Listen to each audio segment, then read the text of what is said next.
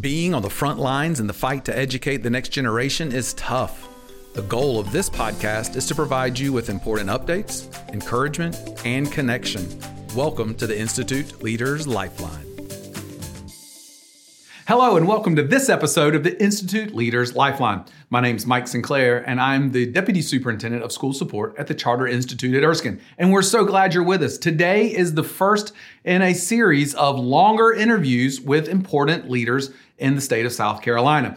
I'll have some solo episodes mixed in there, but today we're going to be treated with a conversation with the newly appointed chairman of the House Education and Public Works Committee, Representative Shannon Erickson. We'll also be joined today with our own Superintendent Cameron Runyan. So I hope that you enjoy this. It's a longer than normal interview, but I promise, listen to the end because she has some great leadership nuggets there at the end. So hang with me through that. Now, let me give you 4 pieces of information that I just want to remind our Institute leaders about. The first is January the 11th. Now that's this Wednesday. We'll be having our virtual leaders meeting, and we'll be focused on hiring the best, do's and don'ts in hiring staff. We'll also be getting together on the 9th of February. That'll be in person, and I'm so excited about the things that are coming together for that in-person leaders meeting here in our office building on February the 9th. Now, on January 25th, some of you will be joining us down at the School Choice Rally. This is a great chance for us to make sure charter schools are given the cornerstone that we deserve in the school choice options. So make sure you're there. Bring students, bring staff, bring parents, whatever you can do. Let's make sure that we are seen as leaders in the charter school movement. Also, and this is the final thing, the awards banquet guidelines will be sent out in the month of January. So be watching your emails. This is Student of the Year, Teacher of the Year, Volunteer of the Year. All of that will be sent out by Ashley Epperson. So look for that email. I know you have some fantastic people within your school community, and we would love to make sure we honor them at the awards banquet. Enjoy the episode. Here we are today with Madam Chairman, Representative Shannon Erickson with us. She's the newly appointed chairman of the House Education and Public Works Committee. I'm also here with Superintendent Cameron Runyan of the Institute, a good friend of all of us. And today we're going to talk a little bit about where education is in South Carolina and maybe how we can work together with our General Assembly to change that landscape and keep improving and moving in the right direction. So congratulations on your new appointment. Thank you. That was exciting for us to see. So before we get started, tell us a little bit about kind of your journey through the legislature, what's going on in your district, and kind of how'd you get here? Well, I was elected in 2007 in a special election when our House member moved to the Senate. And I'm an educator by trade. So having been a public school teacher and owner and director of independent preschools, education is really been one of my focuses through the entire career. I actually got involved in the political arena when regulations about children kind of collided with best practices. Right. And too often what sounds good when we're sitting in a room and what's applicable to what happens with real people in a classroom just don't mix very well. And so my knowledge of the classroom and then my knowledge of the legislative process has kind of made me one of those folks to go talk to Shannon about that. Let's figure out how we can make that work. I mean, it's people's children. You want safe environments. You want a safe place for them to be academically and physically in their school setting. But there's so many intricacies these days. So that's kind of been the underlying focus of anything I've done. I mean, I'm also a business owner, so the educational component of our workforce is integral to our state. All those things have played into where I've been through first on 3M with Medical, Municipal, and Military Committee, and then Labor, Commerce, and Industry, then Ways and Means, and now here on education. So this is kind of culmination of bringing all of those pieces now to really the nuts and bolts of how we can make some things work. So higher ed, K-12, and the public works part of it. And I don't want to shortchange the public works part because everybody wants our roads fixed. Right. So while we're safely getting children to school on buses, I think we can also do some really innovative things with Governor McMaster and his staff on education, with Ellen Weaver now in the superintendent's office with our really healthy public charter school, with Erskine and our public charter school district, and more players coming possibly. Children are going to have choices. We're going to have to let parents have some of those options, and I'm excited to see how we get to move the ball down the field, to use a little football analogy. I love it. Well, you talked about children, and obviously children, families, that's really what we're in the business of. And as you know, the Charter Institute, we cover the entire state. We have 24,000 students across the state of South Carolina. But your role as chairman, you're responsible for much more than that. So you have 700,000 to 800,000 that you are in some way have an impact on. And so in that role, you undoubtedly hear from families, you hear from parents around the state of South Carolina, in your district and in other places because of your role. What would you say is really pressing on the minds of South Carolina families and their hopes for their children and their education around the state of South Carolina? Parents want to be more involved than they've ever been. And I think that's a good thing, but it's also a challenging thing because for so long they had kind of stepped aside. COVID really put a spotlight on what the curriculum was for parents who ended up being at-home teachers. And so all of a sudden they're looking at the skills and the certain benchmarks, if you will, that each child needed, most of them getting it through a virtual situation. And it did a number of things. It showed that some children were way ahead of what was going on in their classrooms. And those parents were thrilled that their children were excelling. But it also showed the opposite of that. A lot of the families that I've heard from said, my child wasn't able to do this work, either by not being prepared for it, or perhaps that virtual situation wasn't a good fit. But we heard from parents in an astronomical number. And they showed up at school board meetings and in the classroom at the schools wanting to volunteer with a record number since, years ago when we had less families having dual income working situations and more volunteerism in the classroom from parents. That's great for children, but it's been a challenge for a lot of the folks in the school board and school administration. Number one, a lot of schools weren't set up to handle the number of volunteers. How do you go about it? Do you do background checks? How does this work? School board members.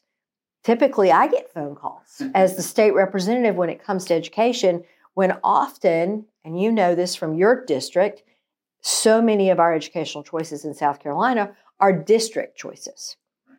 So all of a sudden, more people were involved, and I think that that's for me as an educator, it's an exciting opportunity. It's also a challenge. Parents want to have more say. They also want to be more involved. They also want to have more say on where and when and how that education is delivered. And those are all those things that kind of came about. I'm going to look at it as a silver lining from some of the COVID pieces because there were some parents asking for it, some parents taking advantage of it. And then when we all had that microscopic lens put on the scenario, parents realized that there are other options and their children had different learning styles.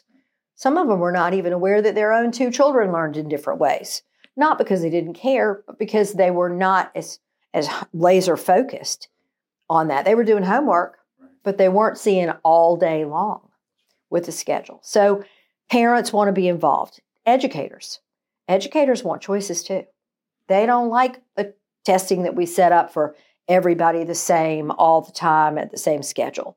Educators would like to have some opportunities to do their own thing. And I really think I'm going on a limb here. I think they want less paperwork. That would be an accurate They want statement. a lot less paperwork and more time directly with their students and those children. So those are the big pieces for me from educators and parents that we need to really build ourselves a more cohesive team and include all of the above. We talk about all the above energy, don't we? Right. I'm going to introduce the all of the above education because without all of us at the table and the child in the middle, we don't succeed. That's great. I love that. I love that. Child in the middle. Right. That's really what it should be. Yeah. Well, and speaking of, putting the kid in the middle, one thing we're seeing is more of our elementary schools want to add pre-K, want to add a K4 in. From your experience, Talk to me a little bit about the importance of that. It seemed to kind of be limited access for so long, but you're seeing more of, especially charter schools, wanting to add that K-4. So we've rolled out, one of the governor's pieces was to make sure that 4K was available in each county. Now, one of the good things we've done is 4K has lots of options, and that's the good part of it. I actually worked with then Superintendent Ina Tenenbaum back in 2005 and 6 to craft the first 4K legislation that we had. But it was kind of a pilot. It was set for specific low-income counties, and it's evolved, and it's changed over the years. But it's nationally recognized because it's everybody. Remember what I said about that child in the middle? It's your faith-based, it's your independence, it's your public, it's your private. It's everybody offering the same thing and keeping that opportunity for parents to choose the one that fits them best. Early childhood education is one of the most important things that we can offer, but the point there is offer. We don't want to remove children from homes where parents are doing this themselves. We want to encourage those family units, but we also want to encourage those other areas. When we first rolled this out, one of the things we came up with was the knowledge very quickly that the faith-based community was doing early childhood more and better than a lot of other options out there, and parents trusted those places in their communities. And that's really important for children under the age of 5. Parents are very picky. They want to know the people. They want to be able to go there, see it, test it, even hear from all their neighbors. So as we grow our 4K, First Steps has done an incredible job of bringing all the same levels of accountability and quality to any of the sectors that I mentioned other than the State Department public pieces. And then the State Department has embraced doing 4K 2 ways. 1, district, and 2, with our state model. So we're going to continue to grow that. Right now, the funding piece, which charter schools know a little bit about and having to tweak, is different for the districts versus the CERDEP one, which is the choice. We're going to have to work on raising that CERDEP to be the right amount of money. Right now, it pays for about half of the cost, and the service providers don't get to bill anybody for the other half. So it's basically, if you're doing that, you're giving a gift to the state of South Carolina of about $5,000, which is a gift, and we are appreciative of it, but we can't really continue people to unlimited time do that for us. Similarly to how we had to change the funding for the charter schools. When we started, we knew that we had to start somewhere, and we've grown to the funding to be a much better model that schools and districts can now plan for their budget. So everything is all tied together. There's not one piece. It's kind of like a balloon. You squeeze it, it's going to go one place or the other. But early childhood is important. Let's not forget, and I do not intend for the 0 to 3 population to be something that I'm suggesting is in public school. I'm not suggesting that at all. In fact, I think choice for all ages is vitally important, especially those younger children. But we can't just forget that they need early education and care also, because those children can be learning through play. That's true. In a lot of different places. And again, our independent, faith-based, and private schools have been doing these things and doing them well. And with the child care crisis that we've got going on right now, literally across the nation, we're going to have to look at ways to support families and support children and come out of this thing. So I think early childhood investment is definitely a good return on our dollar for our state.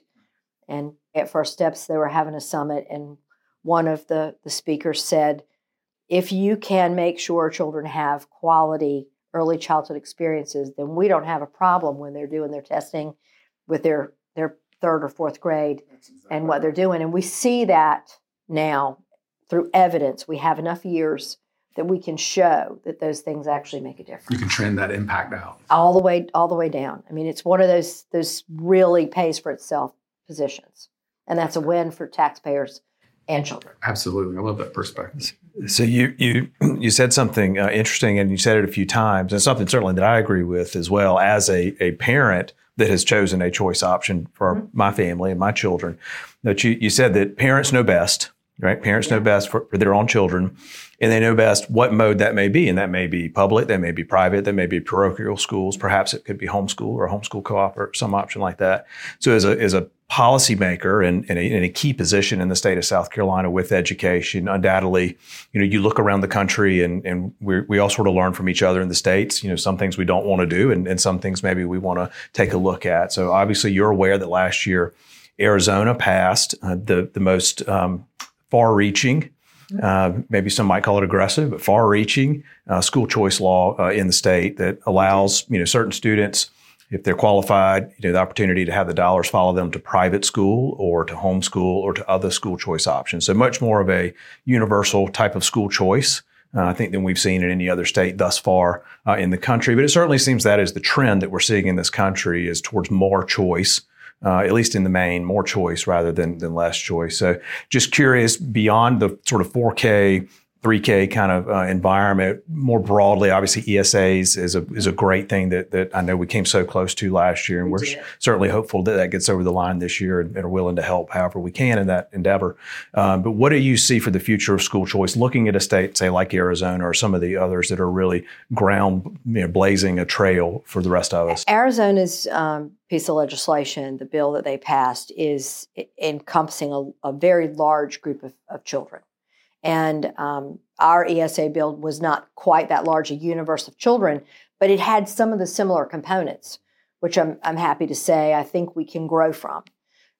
We had really good wins last year on the collaboration on that piece of legislation and the feedback. Let me just right out the box say, I am a supporter of all educational platforms. I'm a former public school teacher. So let's be clear that my goal is to not see us upend our public school system.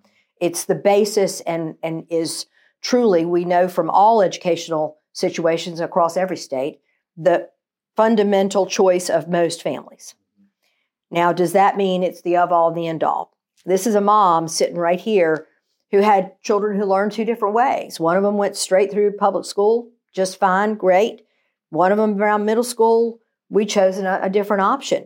They both made it through higher ed and are great adults and now parents of their own children having to look at these situations. And as an educator and a mom, I'm going to tell you, you can have children from the same parents and they do not learn the same way. We all have learning disabilities. There's not a single one of us that doesn't learn better one way than another. So if we all agree on that, then we all have to agree that we've got to have these options that are available.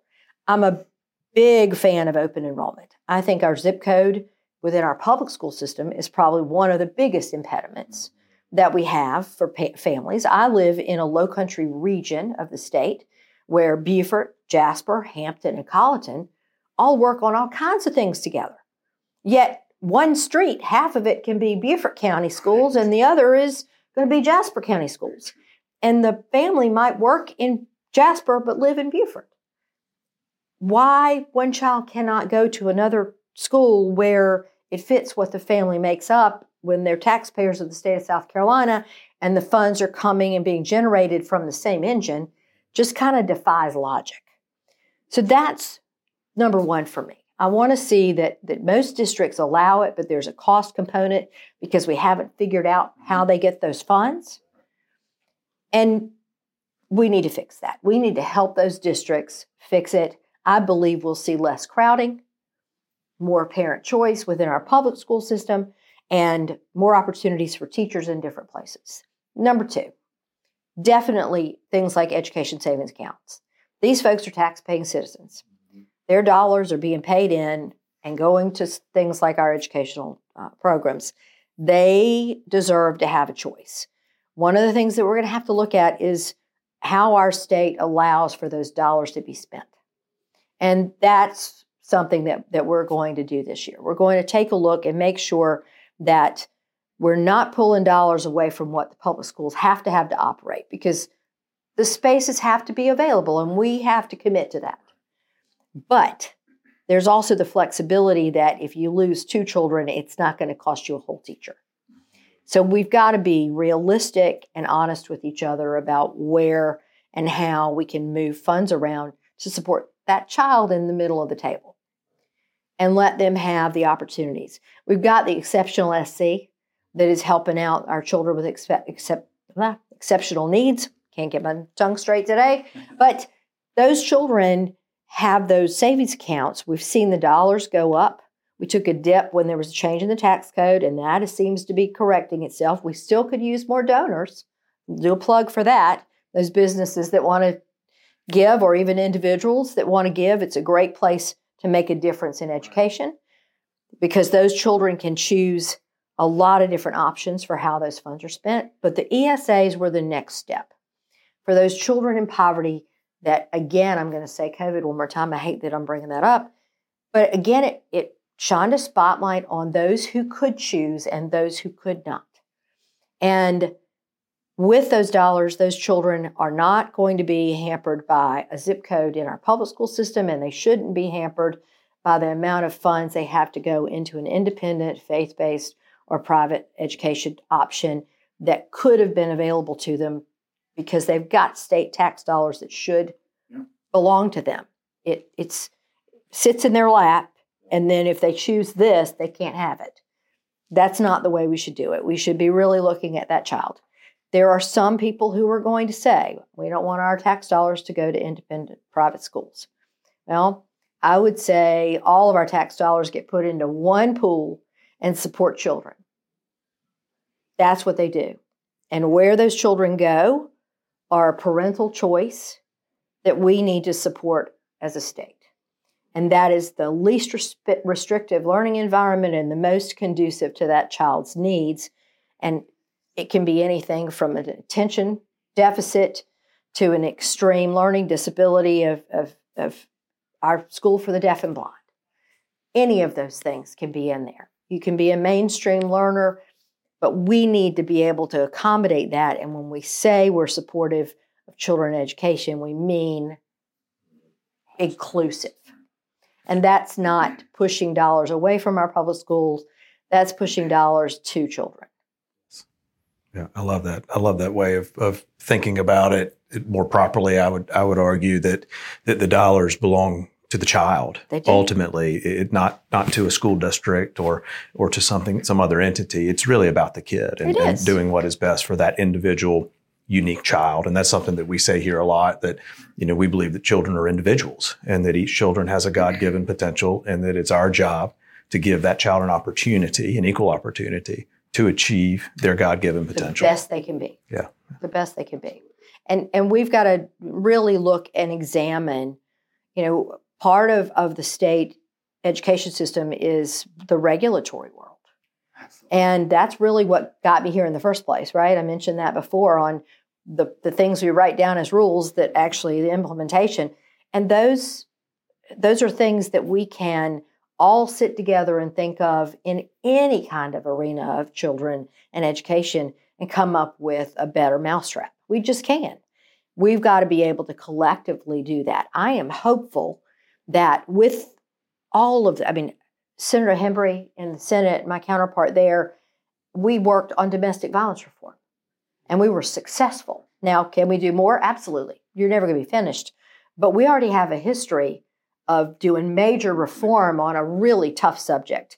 I am excited to be able to work with him on issues that will affect positively the children of the state. Governor McMaster has come out of the box saying we are going to provide more choices for children. We are going to support those families.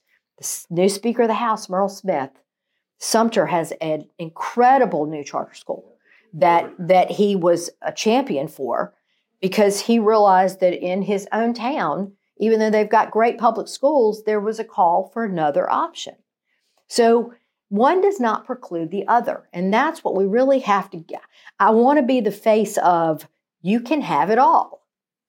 Right. Why can't we have it all?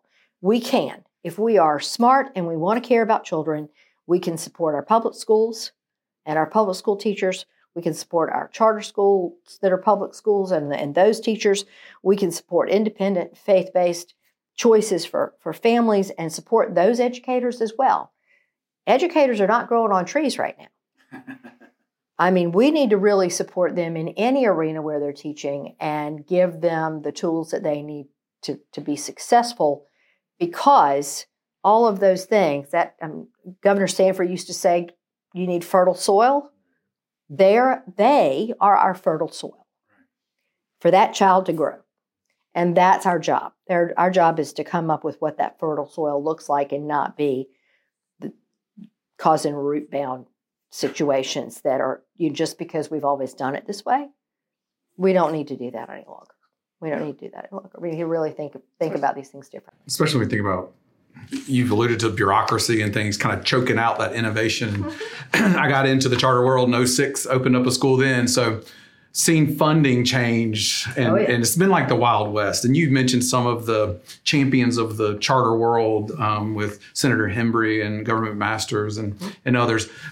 Last year's funding formula change really had an impact on sustainability and getting really close to charter schools being more on that equal footing with traditional districts. So I'm curious, what do you see as the future for charter schools? Like now that we're able to do some more things and attract more schools, how do you see that landscape? I think that we're going to need to get our funding to follow the child. When we do that and we assign a dollar amount, we're close there, okay? We did a really good job last year on education funding. We've got some tweaks to make. There are some districts that didn't come out as equally as other with different weightings and things. I really prefer a strong weighting on special needs. I know from firsthand experience with teaching those children, and my sister is a special ed teacher in Florence. I know that it takes a lot more. It takes a lot more.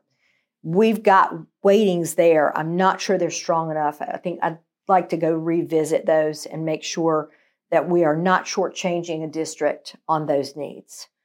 Really important to me. And then once we've kind of come to what the cost is of that situational thing with weightings and poverty and English as a second language and literally all of the above, and we've gotten there. It's been a journey, but we really got close last year. Then I think the dollars following the child, open enrollment, all those things piggyback into a better funding stream for everybody to get a reimbursement per that child, no matter where they are. That's what I see. I don't see us deciding that one thing is more important than the other or gets more money than the other. I do think there are going to be some areas last year with the ESAs. We, Representative and Coach Jackie Hayes, incredible educator, incredible champion for children. And his big worry about our ESAs was transportation. And literally we spent hours and we talked about our 4K. Our 4K gives an allowance for transportation. If the provider wants to provide it, then they can pull a stipend down for that. And we actually came up with part of the ESA as being a usable, refunded amount of money to provide transportation within those dollars. Now, the caveat was it wasn't quite enough money to make all of it work, but I think we can get there. I think we can get there. And if we're cognizant of those little things that build the system to support those families, I mean, that's really what I see in South Carolina as, I mean, if you want to say our gold star right now is to look at how we support families. We're doing a really good job, I think, on our business rollout of supporting businesses, cutting red tape, lowering taxes. We did our first wave on income taxes last year to help families. Now we've got to look at the nuts and bolts of what gives them heartburn every day. And one of those things is making sure they're happy with where their children are being taught or cared for. And so funding is going to be a piece that allows them more options. So it's really important for us to be those champions for them, that those options exist, that no one is being asked to provide a service that isn't getting reimbursed at the real amount of money. I mentioned the CERDAP problem. You can't ask people to come to the table and not get the reimbursement on what it costs. And in case anybody hasn't noticed, wages have gone up drastically in the past year, even again, finding those staff people to do the job. So it's a large undertaking. I do not mean to minimize any of this, but I think it's doable. I think if we really put our minds to it, maybe it's incremental, but I believe that we can get to a place where we know what it costs and we know what we can reimburse, and we can look at the children and say, okay, Erskine, you've got X number of children in X number of schools, and here's your weighting and here's the dollars.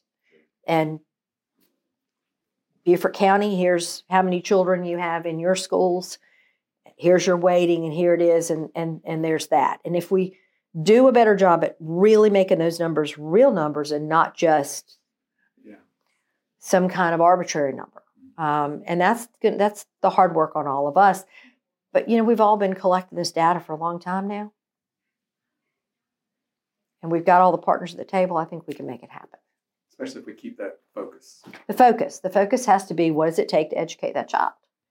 And that's really, it's not one person's money. That's the part that I can't stress enough. It's the child's dollars provided by all of us in the state, and some of us who are not in the state, considering that the 6%ers are quite often second homeowners. Right. Yes. So, I mean, the donors that we love who pay that higher tax, but we've got to do a better job at quantifying those things and making sure the dollars follow the child where they are, allowing the parents to have the options that they feel they need.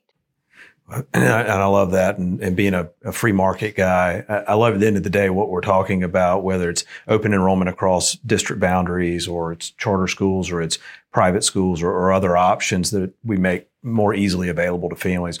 We're talking about competition, and we're talking about letting parents vote with their feet for the option that is best for their children. And I know it'll be a transition. It'll be challenging when it first starts, because some areas are going to have to reassess what they're doing, and they're going to have to take a deep look inside, and is what we're doing working? And then they're going to have to adjust accordingly. Self-reflection is not a bad thing. And now I'm also going to say, as a classroom teacher, see, I'm a little straighter here, but as a classroom teacher, people think teachers are afraid of competition. Nothing could be further from the truth. Teachers compete against each other even. I mean, my scores are better than yours. I'm getting this one. My spelling tests were better this time. It's our nature to want them to succeed.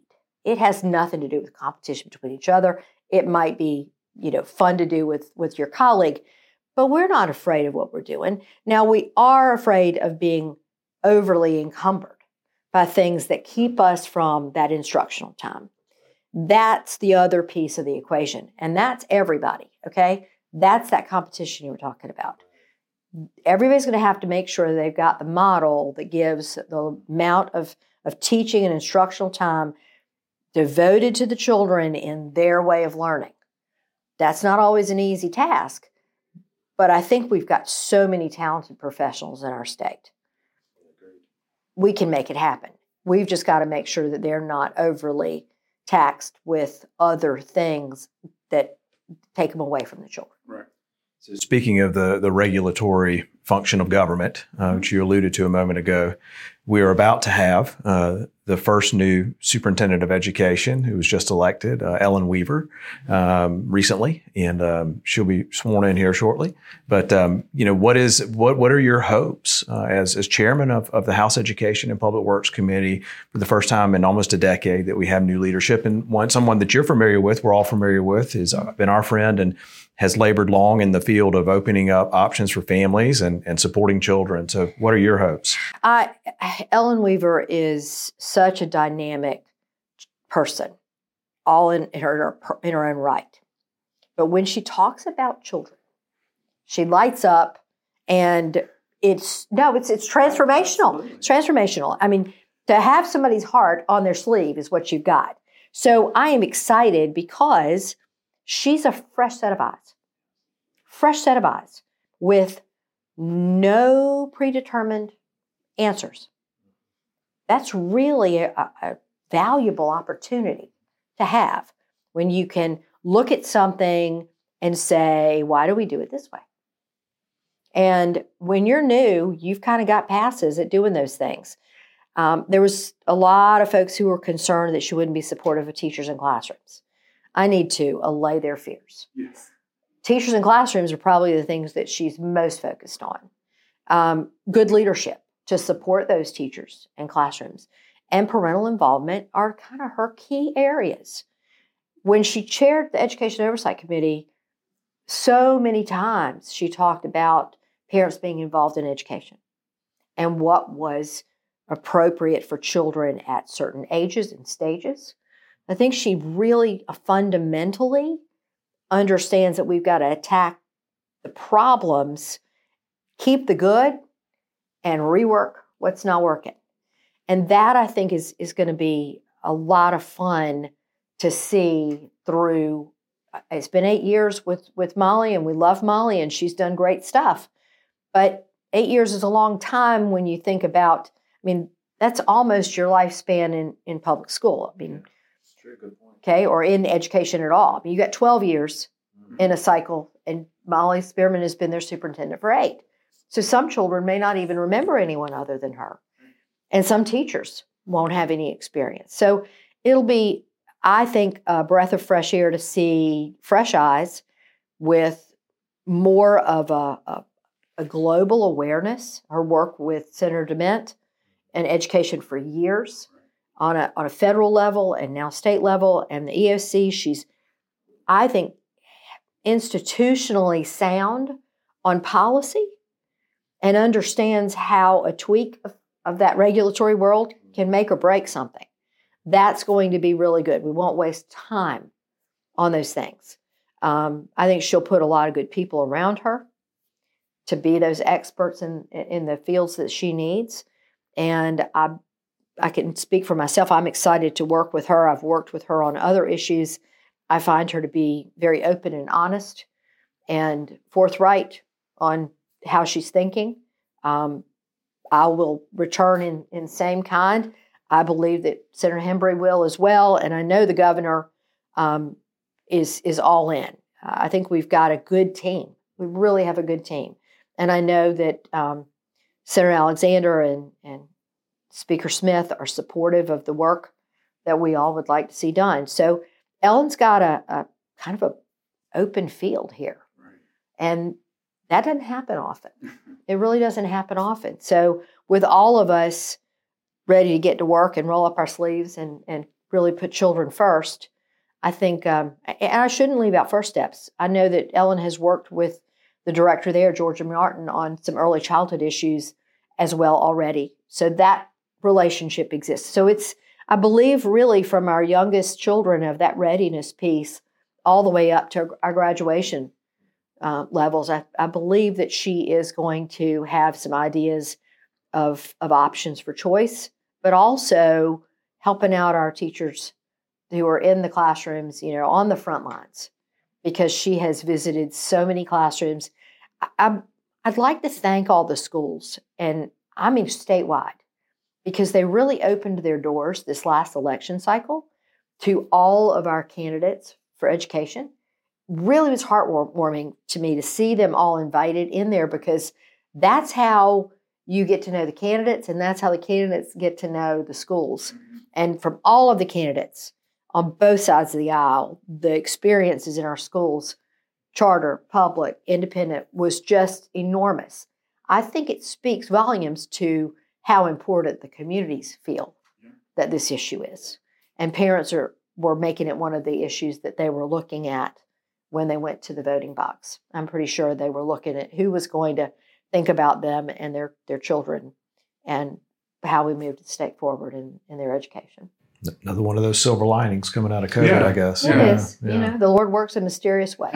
He doesn't waste anything. No. And it was tough. It was a very difficult thing. But, look, I've heard some children that the virtual learning opened up an entirely different world for them to excel, that they would have never had the opportunity to test before that. So there are times that we need to embrace those good things. It was some sad times, but our teachers stepped up. There were really some challenges with the learning virtually across the state of South Carolina, and we've been very blessed. The broadband is rolling out in South Carolina faster than we thought.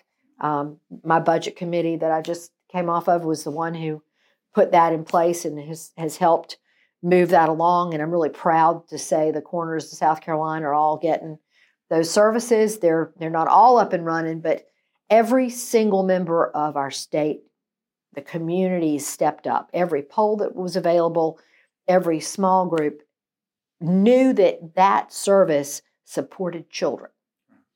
That's what I'm expecting with the rest of our education reform, is the state has figured out that we need to support children, and it doesn't really matter who. It matters about the child. Right. And it's not just what's in that building, broadband, things that we never thought about. Things we never thought about. Until we had to. There's a lot to think about. I'm going to be meeting with some teachers today to talk about school safety. I mean, look at what our sheriffs have done across the state with safety and the team and the committee that was put together over the break on school safety. South Carolina does one thing well: collaborate. We all know how to work together. We just have to make sure that the focus is the same. And if we can really keep that child there, I believe we've got some good opportunities. Completely agree. And collaboration is really important. And we're running out of time. You've given us a ton of your time. I know you got a busy day, so maybe a question each. So kind of thinking about collaboration, you got a question? So I just want to say personally, as we kind of wrap up here, how thankful I am for you. We met in the earliest days of the formation of the Charter Institute. As we all recall, it was a challenging season. But you were always there as a supporter of the children. And I think you were willing to give us an opportunity because you were a supporter of the children. But throughout the past 5.5 years, you always had one common refrain, and that was, I want the two public authorizers of charter schools to come together and to speak with one voice, with unity of purpose and unity of vision. And I think at this year's Kids First Conference a few months ago, you think you got to see that on stage. You got to look out at a room full of 400 people from two districts who were there collaborating with a common purpose and a common vision, and that is the students of South Carolina. So from your perspective, as someone who's been a champion of choice and a champion of giving us a chance, and then an advocate for everybody working together, how has that impacted the state of South Carolina and from your seat? Cameron, when we were having those growing pains, that's what I'll call it, there was no doubt in my mind that it wasn't going to work out. I mean, I knew it would work out. It's almost like having a new baby in the house, right? There's a little jealousy and little adjustment going on. But when I asked you guys to sit down and figure out how to come up with the unified voice, things like goals for budget requests and changes in things that were regulatory, things that made you guys have a common purpose, child-centered, and not put the members of the General Assembly into picking winners and losers, quite frankly, because we were getting two different requests, basically, two big lists, and they weren't the same. And if we're all providing the service, there's certain things that are going to be the same. I'm not saying everything's going to be the same, but there's certain big line items that should be. And yes, I did make that request to you, and I think it was transformative. I think what it showed the budget committee was that when you were asked to come up with what really mattered, hands down, the children mattered most. The differences were put aside, and the budget requests that came from that collaboration that I just mentioned earlier, that I think we can do across the state, literally, and you remember, Chairman Whitmire said that was one of the best budget hearings that he had ever had. I mean, he truly could not have asked for it. You gave him data on where your schools were, how the children had done, and all of the academic piece, but you also gave him really comprehensive budget information and where you had stood and all your accountability. That's what we had asked for, and you didn't just bring half of it. I mean, literally, in 1 year, you guys got together and pulled the entire package together and said, if you give us a shot, here's what we can do. I think that can happen everywhere. So I believe that what you did was lay the groundwork for more of those opportunities. If there are other authorizers that come on, it's because you guys showed that when you let people work together, chances are they're going to do it.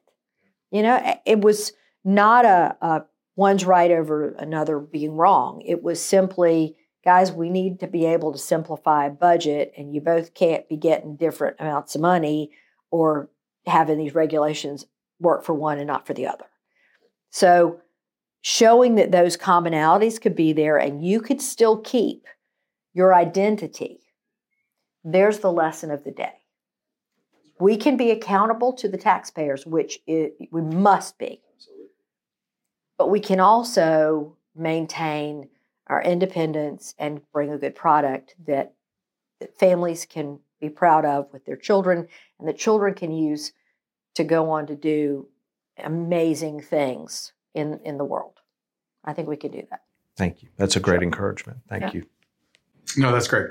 And really where we are right now in our series on podcasts is we finished before Christmas a series on stress and anxiety and how to work on that as leaders and help our teams work on that. And so now, as we got into January, we're on leading with passion, leading with your heart. So you're kind of right in the middle of that. So I guess I'll give you the last word here. What encouragement do you have for our leaders, not just school leaders, but leaders that listen to this podcast or teachers that listen to this podcast as they continue this new year? Be bold and be open. Be open. I mentioned that Superintendent Weaver had fresh eyes. I would love it if each teacher would go into their classroom with fresh eyes. Look at things in a different light and see what they might be missing. Not that they are doing anything wrong. I think they'll just grow and they'll find a new perspective. It's difficult to do that when you walk into the same classroom every day. And people don't understand that's what teachers do. They're in one room all day with the same group of children. It can be wonderful, but it can also be very tiring. It can be very draining to go from that stress piece to the happy. Leaders, encourage those around you and get rid of the small stuff. Really make the big things matter. And the rest of it, let it go. I mean, children do that better than anybody, right? They do. They teach us the lesson that we ought to be having every day is embrace the moment to laugh instead of cry. Right. Because we can cry over the spilled milk, or we can laugh about it and say, oh, it looked like spilled milk. Do you remember that book? Sorry, early childhood. I know. Okay? I know the book you're talking about. You've got a choice every day on whether you want to be the glass half full or the glass half empty. And as a leader, my job is to be the glass half full. I don't get to sit around with folks who are looking to me for direction and whine. Right. Don't get to do that. Now, if I'm sitting in a room with other leaders and we're brainstorming on things, we might take 5 minutes of whining because we can all understand and empathize, right? Teachers need the same thing. Right. Parents need the same thing. But I would say as the now grandmother and not small children at home, I wish I had taken more time to laugh and not worry. We really should. And if COVID teaches us one thing, it's that we should be all together and embracing our time together and make it joyful. Learning is joyful. And if it's not fun, you're not doing it right. It can be fun. You can turn it around.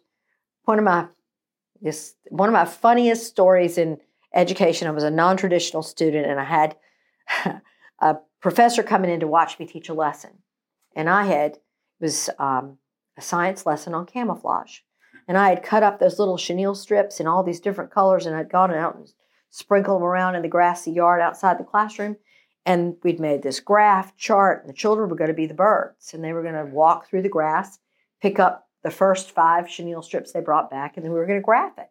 See which colors got picked up most, right? Right. A pipe burst and flooded the grassy area. They had wet paper everywhere. It was, and the professor's there to grade the lesson. And instead of worrying about it, we took our shoes off and we ran out into the grass in the water. We were soaking wet. The chenille strips were kind of disfigured, but we just made it work. I got an A on the lesson, not because it was a great lesson any longer, because the pieces had not really worked out that well, but because I went ahead with it and we laughed in the rain and the water. And they learned the whole point of it was to just make do. And that's sometimes the best you can do. So as an early childhood person who has seen the lifespan and development of their own children, and now I'm looking at my grandchildren, I want us to be joyful. I want us to seize the day. I want us to be bold, but I want us to be happy. We can all sound like Eeyore all day long. It won't get us anywhere. Or we can decide that, do that little collaboration, find someone to sit down and talk about, and teachers, write to your elected representatives, parents, write to your elected representatives, send a school board member an email, send your state house or Senate member an email, share your experiences so that we know what's going on. That's collaboration. And the activism, to us, we appreciate. So anything we can do together, we can do better. That's great. That's great. Focus on big things, be bold, be happy, can vent a little bit, but focus on those important things. Chairman Erickson, thank you so much for joining us. You're welcome. I appreciate all the time you've given us, and Superintendent Runyan joining on this episode. As you continue this collaboration and leadership as we go forward, take care of yourself and take care of your team. Be sure to follow the Institute on all of our social media platforms, Facebook, Instagram, and Twitter. At Erskine Charters, we'll have all of these resources, including this podcast, mini stories of our schools, and other things. So check us out. The opinions expressed within the content are solely the authors and do not reflect the opinions and beliefs of the Charter Institute at Erskine or its affiliates.